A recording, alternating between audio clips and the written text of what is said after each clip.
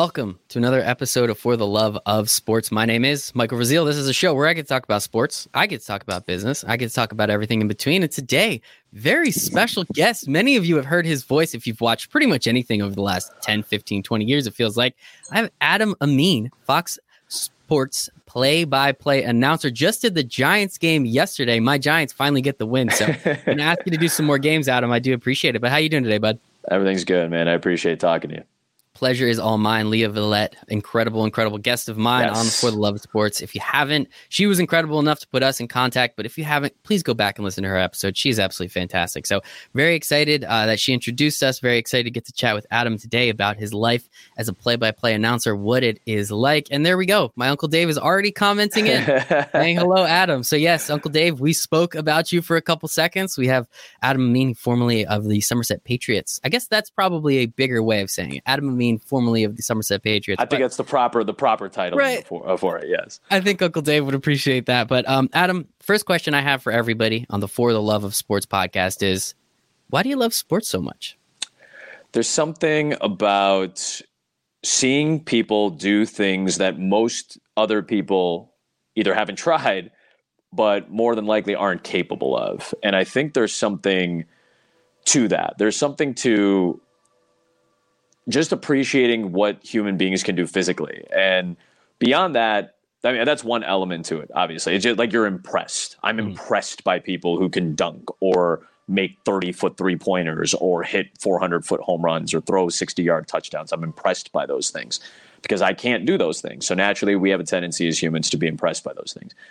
Another part of it is, I think, what is inherent to everybody is some level of competition. I don't know if it's, like survival was a competition. Like that's inherent in human beings, I think. So that's kind of embedded in all of us. So having competition in a structure that's recognizable and easily accessible and easily appreciated, I think that enhances why we love sports. So that's like the physiological aspects of it. And then there's like regionality and, you grew up rooting for this team. That's your tribe. This is what you compete in because we're not trying to kill each other, which is good. So, yeah, or sort of, yeah. I'd like to think the general population. You've been to Philadelphia, right? Yeah, I have. Okay, I've escaped Philadelphia. I'll just leave it at that. Yeah. That was the one Philadelphia bad mouthing you're allowed to have, I think, in this, because I got to stay neutral. I have to stay neutral as a national commentator. Okay, so. I get that. But I do understand New Jersey is my second adopted home. So, but yeah, I think those are the elements of it. I think that's what sticks out to us. We just appreciate people who can do incredible things and see who can do it better. And I think that's just kind of the inherent nature of why we all like competition and athletic prowess. So you combine them into these structures that we know as sports. I think all those things appeal to me, to some element of me or another. I love it, man. And when when did you make the realization that maybe playing the sports wasn't going to be quite your calling card? Yeah, that was fairly quickly, I would say. I figured that out. I played football, basketball, baseball, probably until through my freshman year of high school. And then I played volleyball from the time I was 11 or 12 until I played club ball in high school and a little bit in college. So that was my niche sport. But I was okay at them. I was a really good baseball catcher. I couldn't hit. I was a very good point guard, could not score. And I was a decent defensive back who could not jump. So I think I learned fairly fast that it wasn't for me. Volleyball kind of fit my stature a little bit, playing back row. So I learned fairly fast that it wasn't going to be something that was going to push and shape most of my life in terms of what I did. But I became a performance geek. I was a very good violin player from the time I was 7 until I was 20. I joined theater and choir when I was a freshman in high school. I was all state in those, in singing and in theater. So I really enjoyed performing. And I love sports, just being raised on it. Mm-hmm. I think that's another element to maybe why I love sports. Just, you're raised on it. It's familial. Your family gets you into it and you enjoy that with people that are close to you. So I think being able to combine performance and still feel connected to something I was very passionate about, which is all these sports that I enjoyed playing and watching. I think that's kind of how I ended up transitioning into this particular job. But I knew pretty fast I wasn't going to be an athlete. Yeah, and I mean, I think most of us do. Most of us figure that out. I mean, come on, that's not on you. That's on everybody at that point. But I think it is cool that you were able to connect these two worlds that in most situations, if you hear sports and performance, we're going to immediately jump to playing the sports. Right. But you were able to connect the performance aspect with kind of that because you can still embellish, right? We can still get a little flamboyant about certain things. When Cody Bellinger makes that catch in center field, right? You know, that Mookie Betts, I mean, he seems like he's doing it every other day at this point too. So those types of things. When Daniel Jones throws that terrible interception in the back of the end zone, you can get energetic, you can get exciting about it and kind of put yourself on that performance stage again. At what point did you make that connection though? Because it's not a super inherent, at least not to me. Like at what point are you like, hey, wait a second, I can still do the two things I love just in a totally different way that no one is really kind of combining those two aspects of it by? I messed around with it in high school with like broadcasting, and I use that word very loosely. It's just, it was more an excuse for me to commentate on like my friends doing things. So can't remember if it was, I think it was sophomore year in high school. I was playing JV volleyball, and after our JV matches, I would go run to the varsity match and like commentate into the camera, like just with the microphone that was connected to the camera that was just fixed on the match, because you wanted to identify people, and I enjoyed doing that. And nobody ever saw it. I think maybe it was on public access or something like that.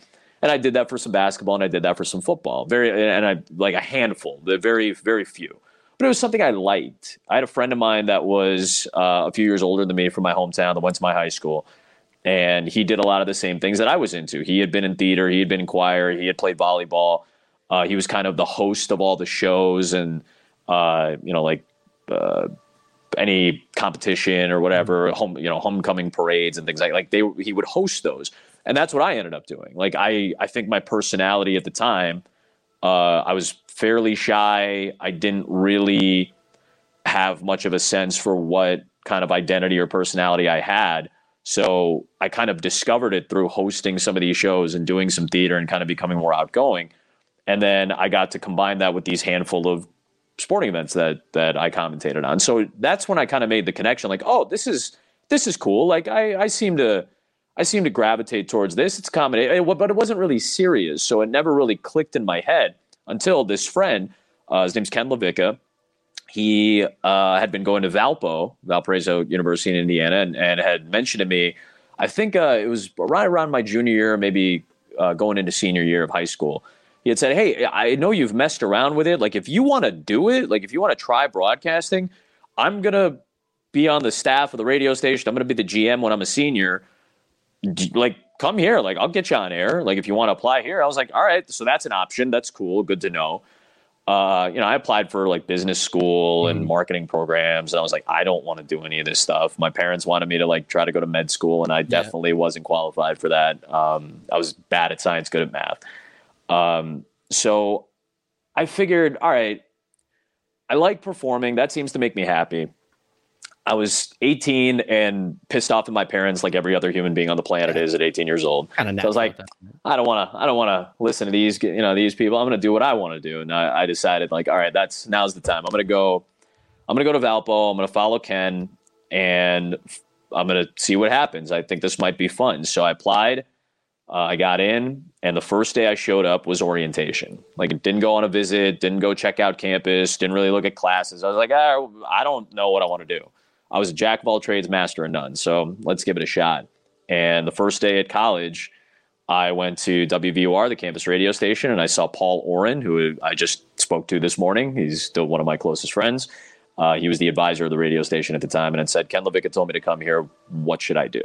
And he walked me to the radio station, and I looked around at this decrepit couch and this, kind of musty room, and thought, yep, this is what I think I might want to do. I might want to be in this production room, and I might want to be in front of that microphone, and let's see how that works. And I barely ever left for the next 4 years. That is awesome, man. And it's just such a cool way of, there's so many forks in the road, and that's why I love having these longer form conversations where you actually get to ask questions and understand, because there are so many ways that you could have been like, nah, maybe I'll just go to business school. Maybe I will do marketing of some sport. Maybe you end up in sports that way, right? Sure. Maybe there's something there, but it's just so cool that, your friend, you hooked up with him and he said, yeah, you're kind of okay at this. You want to just check it out a little bit more? Do you want to put the next 4 years and, a couple $100,000 online? Yeah, sure. That sounds great.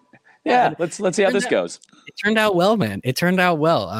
Obviously you were at ESPN for a while. Again, hard to not mention Somerset Patriots, probably the peak of your career at this point. Shout out to my Uncle Dave one more time. Very influential, by the way, I should say, though. Like I personally do met a lot of people that have come through the Somerset Patriots organization. I mean, I've been going to those games since I was like 7, so I've known a lot of it. But I think it is cool, and I'm excited to get to that part. But before we really start to get, I guess, kind of on the career path a little bit,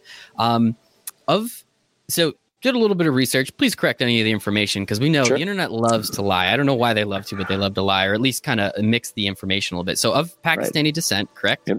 Mm-hmm. Okay, so with that, personally, I've been watching sports my whole life. Most of the people that I hear talking to a microphone or see talking to a microphone, older white dudes that have played the sport or just kind of connected to it in some way, shape, or form. How are you able to kind of envision yourself doing something without really seeing too many people that looked anything like you kind of come before, right? Like, was there anyone you could look up to? Was there anything that you could say like, hey, I've seen someone like me do this before. It makes it a lot easier to get into something.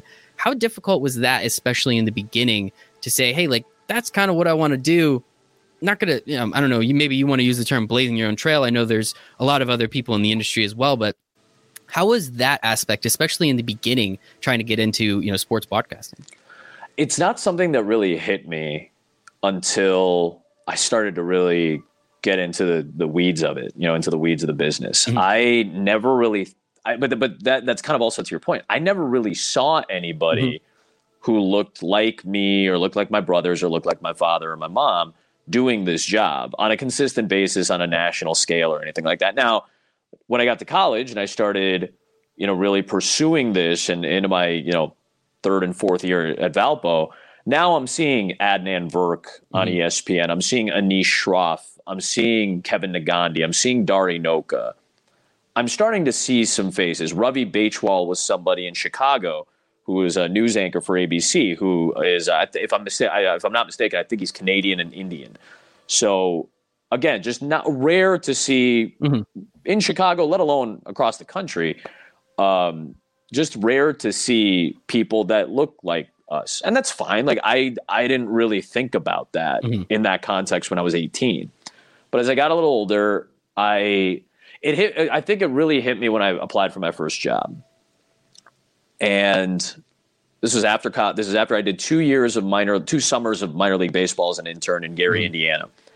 And I was applying for my first full-time job. And it was a job in a small town in Northwest Iowa in Spirit Lake, a town of about 3,000 people. So a little bit of a culture shock. It's all white, pretty much 99% white. I come from Chicago. It's just more diverse. I grew up in a very diverse suburb. Like I was used to seeing people my age of all races and shapes and sizes and colors. So it didn't really register to me until I got to a place like this town in Iowa, that I was like, oh, now I feel a little more different. And there were other events before that, and that's not really in the context of this. But so specifically, just in broadcasting, it's when I felt that. So I get the job. I interview. I get the job. Everybody there is tremendously kind and very nice, and it seemed like a nice place to work. Especially for your first full-time gig, and it was salary and benefits. So I was like, all right, this all sounds great. It's granted the salary was $13,000 a year, but hey, look, we all got to start somewhere. It's all good, man. So when I got the job, I was really excited. I driven 500 miles to interview. I drove 500 miles back home, and they called me and said, hey, we'd love to bring you aboard. Question for you. Would you be okay with using an on-air name? And I was like, on-air name? I mean, I knew Dan Patrick wasn't, his name's Daniel Patrick Pugh. Dan Patrick's a really solid on-air name. Plus that's his name. That's actually his name. And I was like, what were you guys thinking? And the response was, we were thinking Adam Kelly. And I was like, that don't really fit the profile of what you're seeing compared to the name or whatever. And I was I took pause with that. And I was like, let me think about it. Let me talk to you later. Let me call you back. And my father, who was alive at the time, he was in the room, and I had asked him, because he had asked, like, oh, what was that about? I said, what would you think if I used an on-air name? And he thought about it for a moment. I explained to him like what they were thinking. And he goes, why do they want you to use an on-air name? And I was like, I didn't want to say the answer because I didn't know if that was the answer. That's true. I had read about like Dick Enberg had been asked once to change his name because it had sounded too Jewish. And I was appalled by that. I was like, why would you? It's Dick Enberg. Like, again, I'm thinking of a time even further back, before this. And I thought, oh, this doesn't matter to me. It's not going to affect me. And then they asked. And again, I don't know if that's what they were thinking. I don't think that was their intent to make it seem like that. But I did have this underlying sense that maybe in a town of 3,000 people where 2,990 of them are white and they hear my last name, maybe that's going to feel a little weird for them. And not to say that they would really think that much about it or really care. And I certainly can't judge the intent or thoughts of 3,000 people, nor would I ever try. But it felt like that's what was happening. And I think that's what my father sensed. And he said, it doesn't matter that much to me, but I feel like it's going to matter a lot to you. I think you should be proud of your heritage. And I'm like, but I am proud of my, and then I like stopped the sentence and I thought, man, am I hemming and hawing on this for any reason? And I was really happy when I called them back and said, guys, I'm just not really comfortable with this. I would prefer to just use my name. And I was really steadfast in that. I wanted to be me. I want to be known as me. And everything that comes with that, good, bad, flaws, strengths, whatever, I want it to be associated with me. And they didn't hesitate. They're like, yeah, that's fine. So again, I can't judge people's intent. I know how it made me feel. I'll say it that way. I don't think they intended to make me feel anything other than just asking a question out of some concern that they have for other people. I don't think it should be, but that was their concern. I can't judge their intent. It made me feel a certain way, and I didn't like that feeling. And I was happy that I stuck with, no, I'd rather just be Amin. I'd rather be me. And I was happy I made that decision. That's awesome, man. And thank you for that. I think it's important, and it's important for people to understand, because I can't put myself in your shoes, really, right? Especially if I don't know the story. I've never been in a situation like that, for better or for worse. And, so I do appreciate you kind of giving us a little backstory, because I think there's a lot that, what is it? Overnight success takes about 15 years. Yeah, right? That's right. Everybody who's an overnight success went through at least 10 years or something like that of hardship or learning or, process or all that. Yeah. And kind of just turning on Fox, at 1 o'clock and hearing your voice, it's like, oh, there's Adam. He's doing his thing. Like, and you don't ever think about, well, how did he get there? Yeah, and I'll say this too. I mentioned that Iowa story, and again, nothing ever came of it ever again, and it was all good. Now, for me, it became a footnote that I could laugh at. Yeah. But in greater context, yeah, I know that affected me. I was never afraid of. I've told this story a couple times, so my apologies if you've heard it before. But my brothers named me. My brother, I have 3 older brothers. They all have very strong traditional Pakistani Muslim names, Ishmael, Abdullah, Mustafa. And my dad's Muhammad, my mom is Zubida. So when they all came over to the States and reunited with my dad in 1985, they'd been going to school for about a year by the time I was born. My mom wanted to name me after my dad. She wanted to name me Muhammad II or something like that. And my brothers said, we can't do that. Because they got ridiculed for a year. And again, they were learning English. Yeah. They knew some English when they came over to the States, but they were learning, they had accents, they had different skin tones. Again, I don't know their whole experience, but just the Cliff Notes version, it was tough at times dealing with that in the 1980s, mid to late 1980s. So they said, we need to name him something else. And they're the ones who actually gave me my name. So I'd always kind of wondered in the back of my head, had my mom named me Muhammad, would the entire trajectory of my life be somewhat different because of how I was treated maybe in elementary school? Or would people scoff at me because they couldn't pronounce my name properly? Adam's pretty easy to say. It's a pretty Americanized name, and it does have like historic and biblical and religious connotations across a bunch of spectrums. So it's a fairly universal name. So would my life have been different if my name was Muhammad? I never worried about like getting hired at a place like ESPN. ESPN was pretty diverse by the time I got hired, or was certainly on its way to becoming more and more diverse, and especially with people who look like me. I was certainly comfortable at ESPN. If my name was Mo or Muhammad or whatever, well, I don't think it would have mattered. I always do think about that first job in Iowa. Like, would that have been affected if I did have a different name, or would I have taken an on-air name? Would I have gone by Mike or something easier, for average American people to deal with? I don't even know if that's a term that makes sense there, but I have thought about those things a lot, but I didn't get into the business, and especially when I got to ESPN, I wasn't thinking about being the first South Asian or being the first Pakistani guy or anything like that at all. And it was because I was just petrified of messing up. I was just scared of being exposed for not being good enough to do this job. So I just wanted to stay as quiet as possible, keep my head down, do the work, learn on the fly, learn on the job, make my mistakes in lower profile moments so that I could be prepared for the future. And then as I got to build a profile and got to build some establishment and earn a reputation, or at least en route to earning a reputation, I started to feel it a little bit more. I started to feel the kind of, not burden. It's not a burden at all. It's just, but it's a weight. It's there where you recognize, people do recognize you for something very specific that they feel connected to. And more often than not, it's fandom. You're a Giants fan. I called the Giants win yesterday. You and I, like, you'll associate me, at least for the time being, with, oh yeah, that's the guy that called the Giants win. If I call a Tennessee football loss, Tennessee fans are going to hate me for the rest of my life. It's fine. It's part of the territory.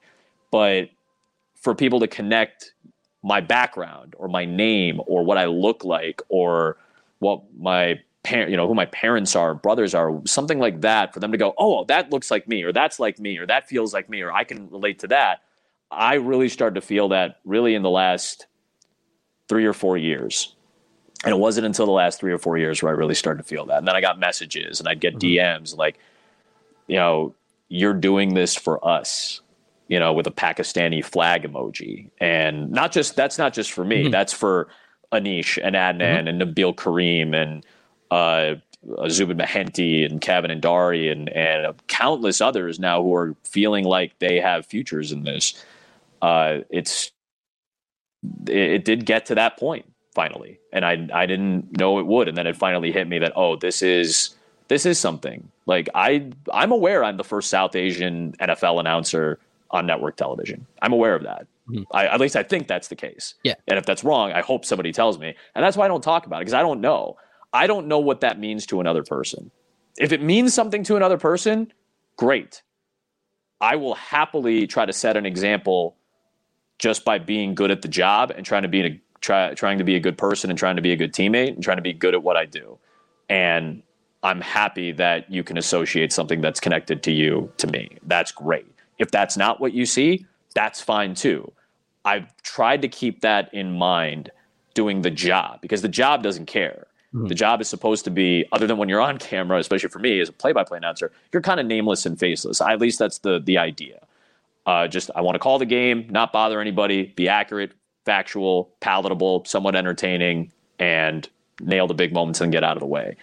But if it means somebody can associate my face or my background and say, I can do that too, that actually does mean something to me. And I didn't think about that until a few years ago. Yeah, as you said, it means things to other people, and the opportunity to see someone, and that's kind of where the impetus for that question came from, because it's a lot easier to see yourself in somebody's shoes that at least look a little bit more like you, right? And so again, you kind of growing up never having that and still being able to pursue this dream and pursue this passion of yours, and the performance and the tie into sports, I think, is really important. And you were thankfully able to do that. As you said, if your name was different, do want to say Mike Amin has a pretty... It's not bad. Sounds good. I'm glad, and that's another reason I'm glad I kept my name. I like my name. I really like my name. I love really my name. It's symmetrical. It's alliterative. I really like my name. It's fun to say, and I'm more proud of it now than ever. And I hope that only continues. Yes, and keep it that way, because it's very easy to remember too. Adam Amin. Yeah, Adam Amin. I love it, dude. Yeah. But no, thank you again for coming on. I know I told you about a half an hour, and we spent a lot of that. I have a couple more questions. All here. Good. No, all good. If you have a little bit extra time, absolutely. All right, cool. Just throw a hand up, and I'll end it whenever we need to. But so again, having that name, would it have been different? Kind of sounds like it would have been a little bit. Shout out to your brother, shout out to your family for understanding that, because I think that is really important, especially them having that experience and going through what they went through and understanding. Hey, and now obviously it's a little different now in 2020. How much more different? I'm not really here to say, but I'm assuming it's a little bit different than it was in the 80s, and now again, kind of where we are. But I think it's really important. And again, thank you for sharing all of that. I didn't know any of it. Did a little bit of research before we got here. Did not really know much of what you've been through. So, really do appreciate you bringing that up. And I guess we'll switch now to more the career aspects of it. And, as you're saying, going to small towns in Iowa, Gary, Indiana, for all of our Parks and Recs fans out there. Yep. Like what, one thing that we find in the play-by-play route, in the sportscasting route, is you have a million jobs in a really short period of time. You're moving all over the country, yep. And it's very difficult. And I think that's almost a way, not purposefully, but to weed out the people that are not able or not really as in love with the profession. I mean, I couldn't write them down because it felt like there were so many, but you had it feels like a million jobs between college and the Patriots. What was that time of your life like? And did it ever feel like it was never going to end? Just constantly just trying to, all right, now I'm in AA ball. Sweet. Yeah. $13,000 check. Well, here's 14 grand. Let's go. Like, what was that part of your career like? Because now, again, everybody sees you on Fox and it's like, oh, yeah, he was on ESPN. Like, of course he's here now. But again, they don't remember everything you had to go through. Yeah. And I certainly, didn't have as much resistance on my path that a lot of other people do, who are very talented and probably deserving of a break, of an opportunity, of just somebody to take notice. And that's a lot of what it was for me. Now I also, especially when you're younger, you have a tendency, and I understand it. Like, this is how it should be. I was very cautious about how I perceived my own path, because you have to understand that, like, there's a lot that's out of your control, but there are a lot of ways. And I didn't really understand this until a few years after I'd gotten to ESPN. Like, you have a lot of impact in how these situations kind of formulate themselves. You reaching out to more people is going to build a network. Now, again, it's like telemarketing sometimes. Like, you may call 100 people to sell whatever product you're selling. You may only get one person to buy it, and you may only get 10 people to even pick up the phone. So you have to be willing to look at every possible avenue, whether it's to find a job, to find somebody that can connect you with someone, to have somebody listen to you and tell you what you're good at, what you suck at. Like, these are all things that I do. Now that I look back on it now, I did call a lot of people. I did email a lot of people. I did ask for advice and critiques, and I didn't ask for jobs. I asked people to tell me how to be better at what I wanted to do, that knew how to be better at what I wanted to do.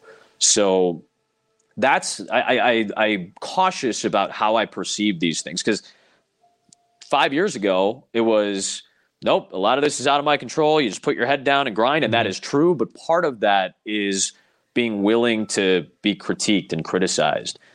I had a very emotional day yesterday, kind of just professionally. I got to call Giants in Washington on Fox, calling an NFL game in front of millions of people on television.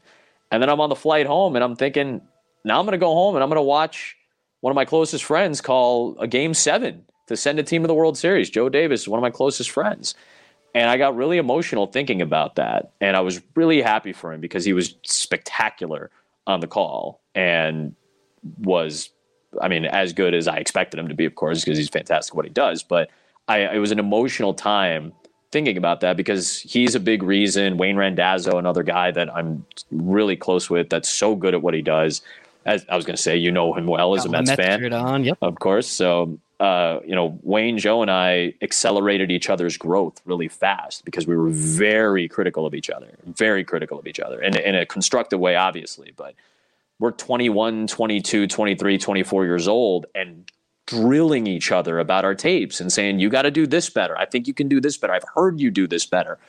This I love. Keep that. I loved how you said this. And we poured over all of our work and all of our tapes and our resumes and how we cut things and how we presented it and what were we going to wear if we went to a meeting, and like, hey, I met an agent. Like, I heard it's 10%. Like, what's like, you're like learning these things on the fly and you have nobody to relate these to unless you reach out and find people outside your own circles. So, that was a big thing for me to get the boost.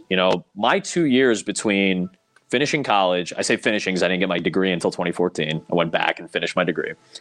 I'll tell you that one real quick. So I finished school. I was about 10 regular credit, like general credit shy. I was a lazy idiot my freshman year. Yeah. So at least when it came to like classes, like radio station, I was there, but like I was done with my comm degree, but I had like 10 general education credits. I was like, all right, I'll do those during the summer, finish up, start applying for jobs. Gary, Indiana offered me an internship for my second year coming back. I was like, yeah, I'm just going to go take the internship and call minor league baseball instead. So I opted to do that. But between that time, going to Iowa, eventually going to Somerset for 2 summers, and the in-between of those 2 summers where I freelanced a ton and drove myself across the country in my beat-up Dodge Neon, and eventually Nissan Versa because the Dodge Neon died on the highway on the way to the ballpark. Love it. The day I met Ian Eagle, in fact, that was the day my car broke down. So that's an interesting connection. That's the day. But like in between that whole time was spent any freelance gig I could get in the off season, going back to Valpo and doing their studio segments for their basketball and football games for $100 a game. And I was driving, 75 miles to get there and 75 miles back. Driving to Kentucky to do games, flying to Salem, Virginia to do softball, or Springfield, Mass to do D2 basketball, or whatever. Somebody got Altamont Springs, Florida to do Division II tennis. You had an event for me, I'll take it. I got bills to pay. I got student loans to pay. I got a credit card. I got a car now. I need money and I need to learn to get better. And everything that I could get my hands on in terms of an opportunity, I took. Everybody I could talk to tell me what I was good or bad at, I took. The day that car broke down, that beloved Dodge Neon, Sarah was her name. When she broke down on 287, when I got to the ballpark that day, that was the day I met Ian Eagle. And Ian and Bruce Beck, who obviously in New York, is 2 phenomenally talented people, but 2 unbelievably kind human beings who do a ton for kids. They had this sportscasting camp for a long time, and I was asked to speak at it. So they brought their kids to the ballpark, and that was part of the whole camp that week. And for whatever reason, either I made an impression on Ian or Ian saw something in me, or maybe it was a combination of the 2. But he reached out and said, I think you got a future in this. Please don't hesitate to contact me. Send me a tape. I sent him a tape. He ripped it apart and said, good, bad. You can get better. Great. You're doing things the right way. Come shadow me in October when the season's over. So I drove up to Green Bay, Wisconsin, the Lambeau Field, place I'd never been, this hallowed ground in National Football League history.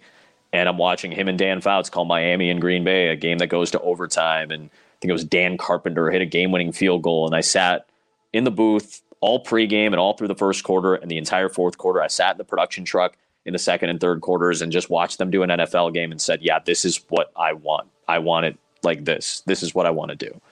And it took a lot of time to get there, obviously, but to see it in action and to feel it and to go, yes, this feels like something that is important to me. It only increased my tunnel vision.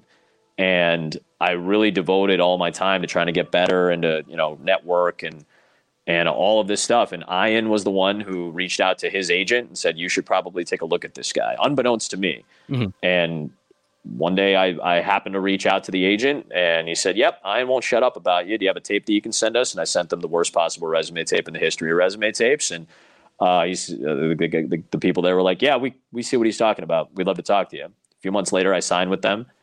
I signed with an agent who is still my agent to this day, and it was the best decision I made, and maybe the better decision was to stay with the same person, because it's been a great relationship professionally and personally, and that's kind of the inside baseball of how all that kind of came to fruition. That is awesome, man. Ian Eagle, shout out Ian Eagle. I also know David Cerroti as well. I've had him on the show as well. So the sports broadcasting camp, he has told me that you were a part of it as well, which I think is just super cool, man. So no, I think it's just really, it is awesome to hear that. And as you said, right, like you're not going to get connected to Ian Eagle if you don't drive all across the country and fly everywhere that you need to and do whatever sport possible, because the more connections that you were able to make, I don't believe in luck personally. I believe in creating it. Like you're probably going to get more lucky going to all of these events and meeting new people and talking to new people. And it might not be, maybe it's not luck. Maybe it's probability. Maybe it's increasing the odds. You're trying to, get the odds in your favor. The house often, they say the house always wins. But that's eventually. Not every timeline. Every timeline leads to the house winning at some point, but you can flip the odds in your favor in some way, shape, or form. Now, I don't know if in card counting, it obviously might be frowned upon there, but that's what I was doing. I was trying to count cards. I was trying to say, what are the moves I need to make to not get a job, not get to ESPN, not that. I was never thinking about that because I didn't think that was a real thing. I didn't think that was possible to be there. At least looking at me and I was like, I'm not really there yet. I always kind of undermine my abilities. And again, that's probably not a good thing to do, but for me early in my career, it helped me and motivated me to keep working hard at it. And I tried to flip the odds in my favor by sheer volume. All right, the more games I do, A, the better I'll get.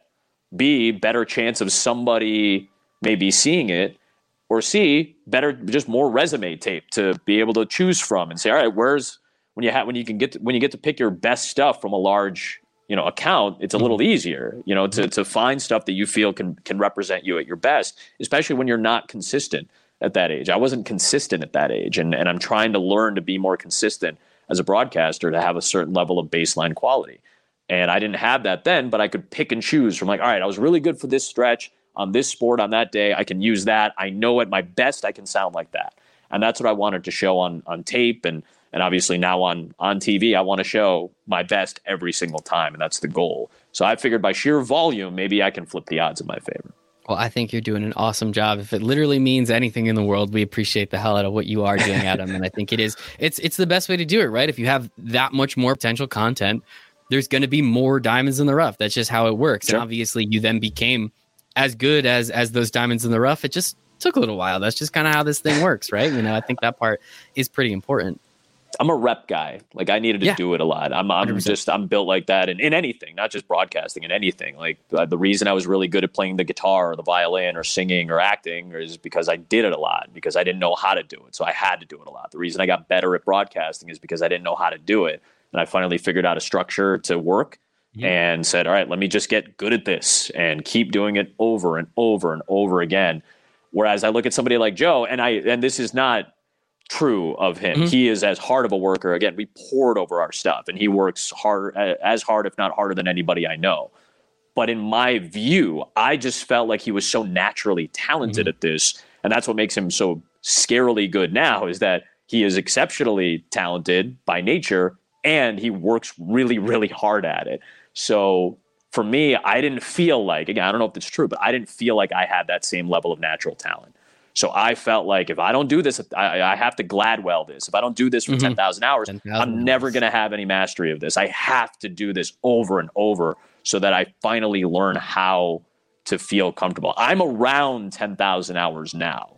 Like now that I think back on it, I'm probably about maybe 1,000, 1,200 broadcasts maybe into this thing, just collectively, not all at an exceptionally high level, obviously, but it's about that number. So let's call it 2 to 3 hours per. I'm starting to get closer and closer to that point. I'm starting to get closer and closer to to that level of mastery. But like, and I'm saying close. I'm saying closer. I meant to say closer.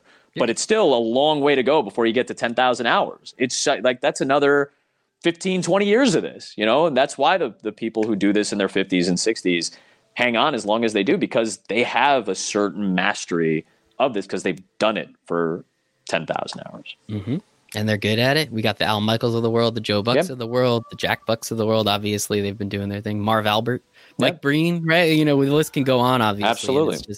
It is just so cool. And now pretty soon we're going to add you to that list of old gentlemen that have been doing this thing for a really long time. And I'm excited about it. But I do want to, it's really funny. If you look at your Wikipedia page, it lists, as I said, just all those crazy things that you did. And then there's 3 places. It's Somerset Patriots, it's ESPN, and it's Fox Sports. So again, shout out to the Somerset Patriots. I am no joke, less than 15 minutes from their stadium, TD Bank Ballpark. I park in their parking lot. Sorry, Uncle Dave. I park in their parking lot every time I need to take that train. So hopefully I don't get a ticket anytime soon to go into the city. But I have talked to multiple people that have gone through the Somerset Patriots as play-by-play people, as that have just worked there. What is it about the Somerset Patriots that is just this funnel to bigger and better things?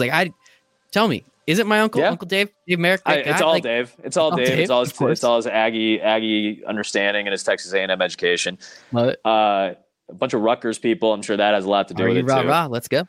Honestly, I think it's because they try to run their organization like a major league organization with obvious limitations, of course. But like, let's try to do, and that does speak to me in some sense. If you want to be great at something, wouldn't you want to watch or kind of act like or model yourself after the people or groups or teams or whatever that are great at what they do? Wouldn't you want to model after that? I think that's just kind of the baseline for them.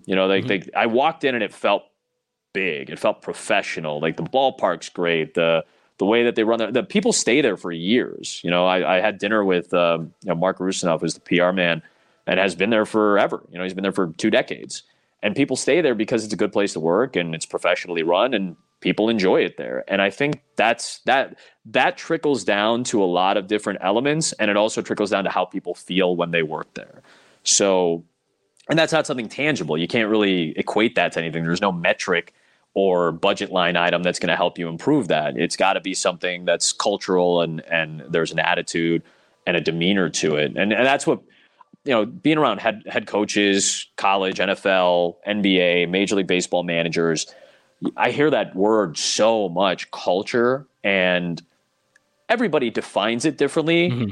And sometimes it's not definable. It's it's one of those things. It's like you don't know how to define it, but you can kind of recognize it when you see it or feel it. And that comes through time. That comes through process. And I also just feel like it's not something that everybody embraces. And that's another like kind of buzz phrase that I've really latched onto is the process thing, like really focusing on process rather than result. Journey rather than destination. If you want to take like the Buddhist view of it, it's process over result, because the result will typically be good more often than not when the process is steady and efficient and something that you can really repeat when it's repeatable.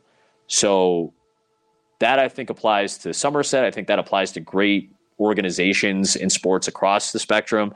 I think that applies to businesses like major companies all the way down to mom and pop shops. Like the way people feel about how their interactions go on a day-to-day basis when they're in that line of work or in that office or at that ballpark or whatever it may be. If people feel good about it, that's built over time. And I think that applies to a lot of different places. I think it's an incredible organization. I've been going to Patriots games for so long and just kind of seeing how they do it. And as you said, if you it's like the just for the job you want, not the job you have kind of thing, right? It's one of those things where like if you act and make it feel like this is bigger than it is bigger than it is. Yeah. Right. Like that's just kind of how it works. And it's always just incredible to see a legitimate hometown independent baseball league team that I, have had close ties to essentially my entire life. Produce as much talent as they have. And then I always love going back to the game selfishly and seeing Endy Chavez play there. It's like he has one of the greatest catches in Mets history. Absolutely. I'm literally sitting like 15 feet from this guy right now. Endy, you have tears to my eyes seeing that catch. Now, obviously, the Mets did, of course, but still, it's just one of those things where it is so cool to kind of see those types of things. Like Josh Tolley a couple years ago is like, he got 2 one-hitters from R.A. Dickey. I will never forget those moments in my entire life. Now he's, catching backstops in Somerset, New Jersey. Hanging out with Bill Pulsifer for a summer was pretty cool. Hanging out with Ron Vallone and hearing his stories. The late Ryan Friel, I was around him for his final days as a professional baseball player. And then the guys, I did a Dodger game for ESPN a couple of years ago. We were doing a Rich Hill start, and Jessica Mendoza was my partner, and I had told a story on a production call. Oh, I know Rich Hill. I remember him playing for the Long Island Ducks because Jess brought it up. And she was like, "Oh, did you know he played independent ball?" I was like, "I broadcasted in that league. I know that league very well." That's so awesome. if you want to talk about the Atlantic League in general, let me know. And of course, Jess, being the creative that she is and being a ball buster as she also is as a friend of mine, she's like, "Hey, we got to get some photos of Rich Hill in the Atlantic League, and then let's see if we can find some of Adam." So naturally, in what happened to be like an 11-2 game or something that we happened to be doing that night, Jess was able to get the producer to pop up a couple of photos from Rich Hill's Atlantic League days and my Atlantic League days. So love it, dude. I still think fondly about it. Shout out Jess Mendoza. That is fantastic. And yeah, of course, I mean, if there's the opportunity in an 11-2 game, you got a lot of time to fill. So Yes. You might as well do a little bit of that. As you said, you worked at ESPN. I think it was almost a decade that you were there. I'm sure that was extremely incredible. And while I've already kept you for too long already, and sincerely again, Adam, do appreciate the highlight of your time. I do want to talk about the new change a little bit before we get going. And then I have one special question for you. That's at the end, though. So you recently get hired by Fox. I remember seeing a lot of stuff about it. You're now obviously calling the NLDS game, if I'm not mistaken. That was Dodgers Padres. I had Braves Marlins. The other one. Okay, I apologize. So you were Braves Marlins, which wasn't as great of a series. So I kind of wish you had Dodgers Padres. Maybe that's what I'm remembering. But you get a little less memorable. You get to call MLB playoffs now at Fox. Now, obviously, you're calling NFL games as well, which is incredible. I mean, how cool is it that, again, you're on like the biggest broadcast? I mean, how many millions of people watched that Giants game? As terrible as a game as it was, I watched every second of it. But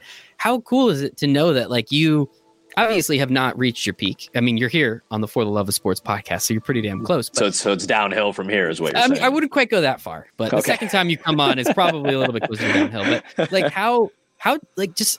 I don't know a good question. Like, how freaking cool is that? Yeah, it's pretty freaking cool. Honestly, it's, I could give you the emotional aspects of it, and there's plenty of them. And I've already kind of shared some with you, in particular with Joe, just that, kind of us growing up together in this business and getting to call. We called a playoff series the same day, and he had done playoff games before, obviously, but like, it was really cool. Like, he and I grew up doing minor league baseball together in the same league, and here we are. I'm calling the first game and he's calling the last game of the day. That's meaningful to us. But outside of that, like, just it's a great job. It's the NFL. People care. It's baseball playoffs. It's big games. It's professional sports, and especially in a time like we've had over the last 7 months at this point. I not to overblow it or make it bigger than it is. As we've discussed, it's probably not something you want to do. But like, the sports were really important this summer. And yeah, you can, the debate on whether they should have been played or how they're played or how they're protocoled, very valid discussions. And should be had and should be thought through and should be nuanced conversations. But just in the sense of, at a time where I felt like I needed it personally, where people needed it, just to watch something that feels a little familiar in a time that's been exceptionally unfamiliar.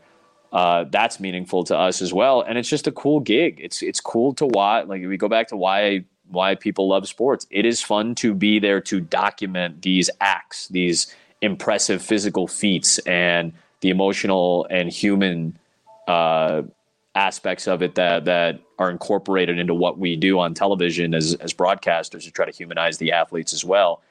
All those things, getting the chance to be the first one on site, to be the person on site that's documenting these things in real time. There's a challenge to that. And all any of us really want to do as broadcasters is just do stuff that people care about and that we care about. And I grew up watching the NFL, watching Major League Baseball, watching the NBA. And those are the three sports that I cared about the most. And now I get to cover them. And that's meaningful to me as well. It's a great gig. And it's a great atmosphere to be a part of. The family I have now, my work family, I get very close to the people I work with. It's why I have so many friends. The people I worked with at ESPN are going to be my friends for the rest of my life, because I made those friends in heated moments, learning on the fly and growing up over 9 years there as a broadcaster and as a person. I made friends that I'm going to have forever. And I'm sure that's going to happen here too, because it's a good family feel. I think that's what broadcasting really, it kind of breeds that. It kind of breeds this familial atmosphere. It's mostly people doing a job that they sincerely love with other people who love their job. Very rarely do you run into that, especially corporate America. It's a lot of people that either like their job and hate the people they work with, or like the people they work with and hate their job. Yeah. Very rarely do you find the two in the same spot, which I think is important. And let's not, I don't want to be remiss. Are you technically the voice of the Chicago Bulls now? Like, what's the terminology we get to use? Because a Chicago kid now calling Bulls games, that is, again, freaking cool. It's really cool. I hesitate to use that term. At least not now. Like, I'm not there yet. We'll give it a minute. That's for other people to deem. The kind of same way we talked about, all I wanted to do was, I just want to do the job. Yeah. I like the job. I want to do the job. And whatever people take out of that, if they take anything at all, if they bother to, which they're certainly not obligated to, if they take something away from that, I appreciate that. I can appreciate it. Hopefully it's positive. Hopefully it's something that feels connective, or that's